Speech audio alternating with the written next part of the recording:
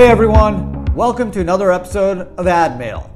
This is Adam Bergman, founder and CEO of IRA Financial.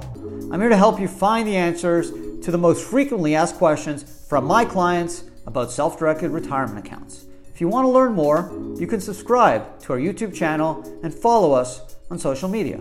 Just search IRA Financial. Everyone, and welcome to another episode of Ad Mail. I'm Adam Bergman, tax attorney and founder of IRA Financial. And on today's podcast, we're going to dive into three superb questions from three super smart individuals. The first will be about using funds in a self-directed IRA to make an investment and ultimately needing more money to pay for a real estate expense. What do you do? Second is if you have a IRA LLC and need to pay for travel expenses to view a property. Can you do it? How do you do it? And then thirdly, the question involves how someone could potentially add more money to their retirement savings through piggybacking off a spouse's business to add money through a solo plan. So it's going to be a really fun episode for you. Buckle up and let's get going. First question from YouTube. I have a self-directed IRA LLC which owns real estate. I need to come up with around $6,000 to pay for a new AC. My IRA is only $2,500 left in it. What are my options? So this stuff happens quite often. Okay, you roll money into your IRA, you buy the asset, and things happen, right? You have improvements, landscaping, whatever, and the money kind of in the account starts dwindling, and now you have a major expense like an AC unit or a heating unit or roof leak, whatever, and you need to come up with some cash. What do you do? So first option is you have the opportunity to add more money into your IRA. In 2023, $6,500 or $7,500 if you're over 50. Your spouse can do that as well. So technically, it could be at least 30K. It could be 15K or 13K or so. So you have options. Now, let's say you don't have that ability because you make too much money and you can't do a pre-tax IRA. Well, you can always do a backdoor Roth IRA, which will also give you that $6,500 or $7,500.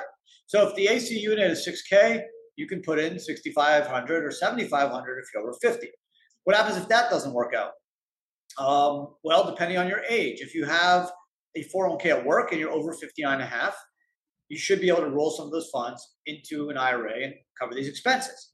If you have other IRAs, HSAs, covered Ales, you could be potentially use those funds to add or lend those funds to the LLC or even invest in the LLC to add funds. You can also borrow money from a non-disqualified person, a non-lineal descendant, or a non-entity you control. So brothers, sisters, aunts, uncles, friends, cousins, all those folks are fair game, and that could obviously help you cover any shortfall. Now, if you do borrow money, note that there could be UBIT, which is a tax on more than $1,000 in net income attributable to the loan.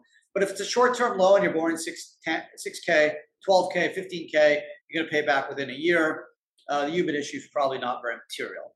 So the individual that asked this question is a great one. It comes up a lot. That's why I always say if you are going to buy real estate, keep a little extra cash in the account. Give yourself a cushion because stuff happens.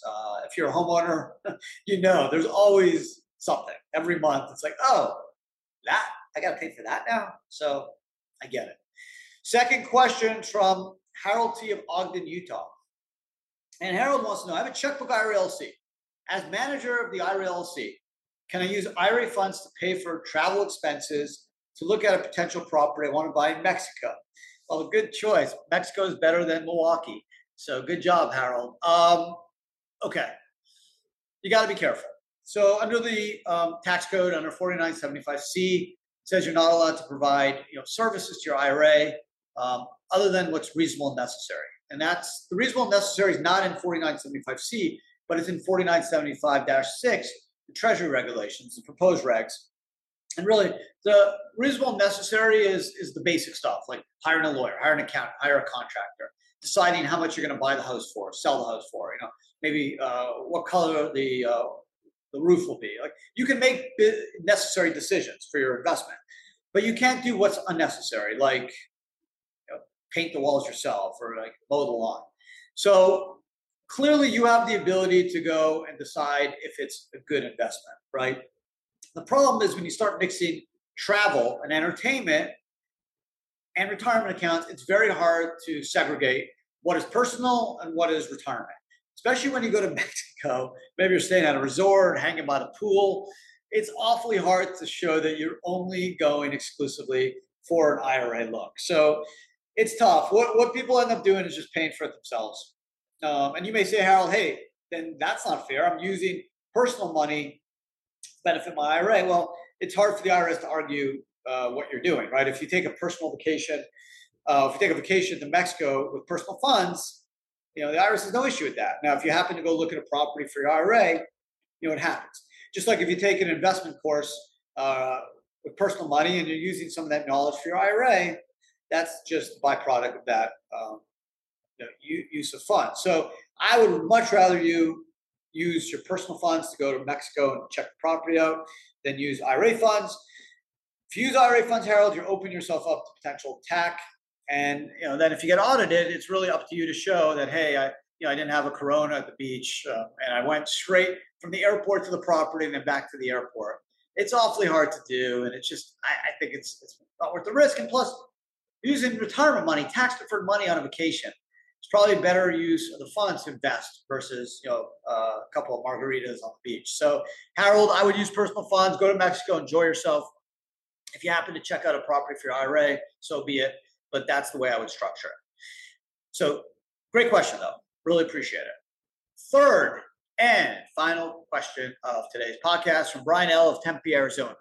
Brian wants to know, I work full-time and max out my 401k at work. Good job. My wife has a business that she runs herself. If she paid me, would I be able to make a contribution to her plan? So the answer is yeah, right? Because even though you max out, okay, the employee deferral is per individual. So in 2023, from the employee deferral standpoint, you can put away $22,500 or $30,000 if you're over 50. That's dollar for dollar. And that's per individual, whether you're part of 1 plan, 10 plans, 30 plans. Once you hit the $22,500 or $30,000, you're done. Now, there's other components to a 401k. There's profit sharing, which is 20% of your comp if you're Schedule C or 25% of your W-2. So let's say you maxed out let's say you work at, Apple, and you maxed out your $22,500. But now your spouse has a business that she wants to pay you $40K. Let's say it's an S corp. Okay, she could technically pay you the $40K, and she can do 25% of 40, right? Giving you another $10K. So you do the $22,500 at work, and now you have an extra $10K from your wife's business. Now, because you're spouses, your wife could have a solo K, and you could be an employee of that business without triggering any ERISA, because spouses are not deemed employees. However, you still got to pay tax on the 30, right? If you're able to get a $10,000 employer contribution, get the deduction goes to the business, so you're actually still paying tax on the full 40. But you also have the option of doing a mega backdoor. If you're a Roth lover, Brian, you'd be able to go almost dollar for dollar up to 40K. Now, because it's not an employee deferral, profit sharing is per plan, and the mega backdoor, since it's not an employee deferral contribution, is per plan, not per individual. So you can then do $22,500 at your job, and you can do, if you had enough income, $66,000 or $73,500 if you're over 50 into the solo plan with your spouse. And even though the 415 limit, meaning the total limit per plan is 66 or 73.5, because you have access to 2 plans and there's no control groups because you don't own more than 80% of Apple or your current employer, you can now do 66 or 73.5 in your spouse's plan, and also do the 22.5 at your full-time employer, giving you, above the 66,000 without triggering any issues. So the thing to remember is the employee deferral limits is per individual, but the profit sharing and the mega backdoor is per plan. So depending on your circumstances, it's not very common to have the opportunity to max out at work and also have enough money from a side business to also kind of double dip. But it's possible. And your example is a perfect picture of what can be done, because let's say you made 100K with your spouse, or 80K, and you're under 50. You can do the 22.5 at work, 66,000 in Roth, not tax deductible, but Roth.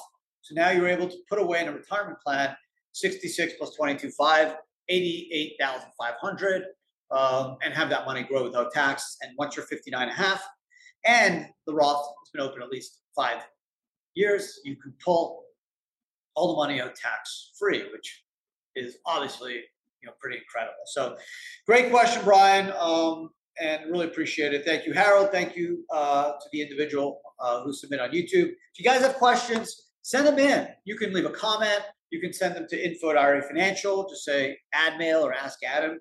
It will get to me, I promise. And it's fun. As I keep mentioning every week, I look forward to this podcast. It's a great way to kind of brush up on all my IRA rules, 401k rules. And I do learn a lot from this podcast. So I really appreciate all the questions. And if you enjoy it, please leave a comment, subscribe definitely to our YouTube channel, which you can watch this podcast and watch other videos we post. We generally post three videos or so a week. And you can also watch 2 other podcasts that I drop every week. If you're listening to this, well, appreciate it. If you don't mind, like would be cool. And otherwise, I'll see everyone again next week. Have an amazing rest of your day. And thanks again for listening. Ciao.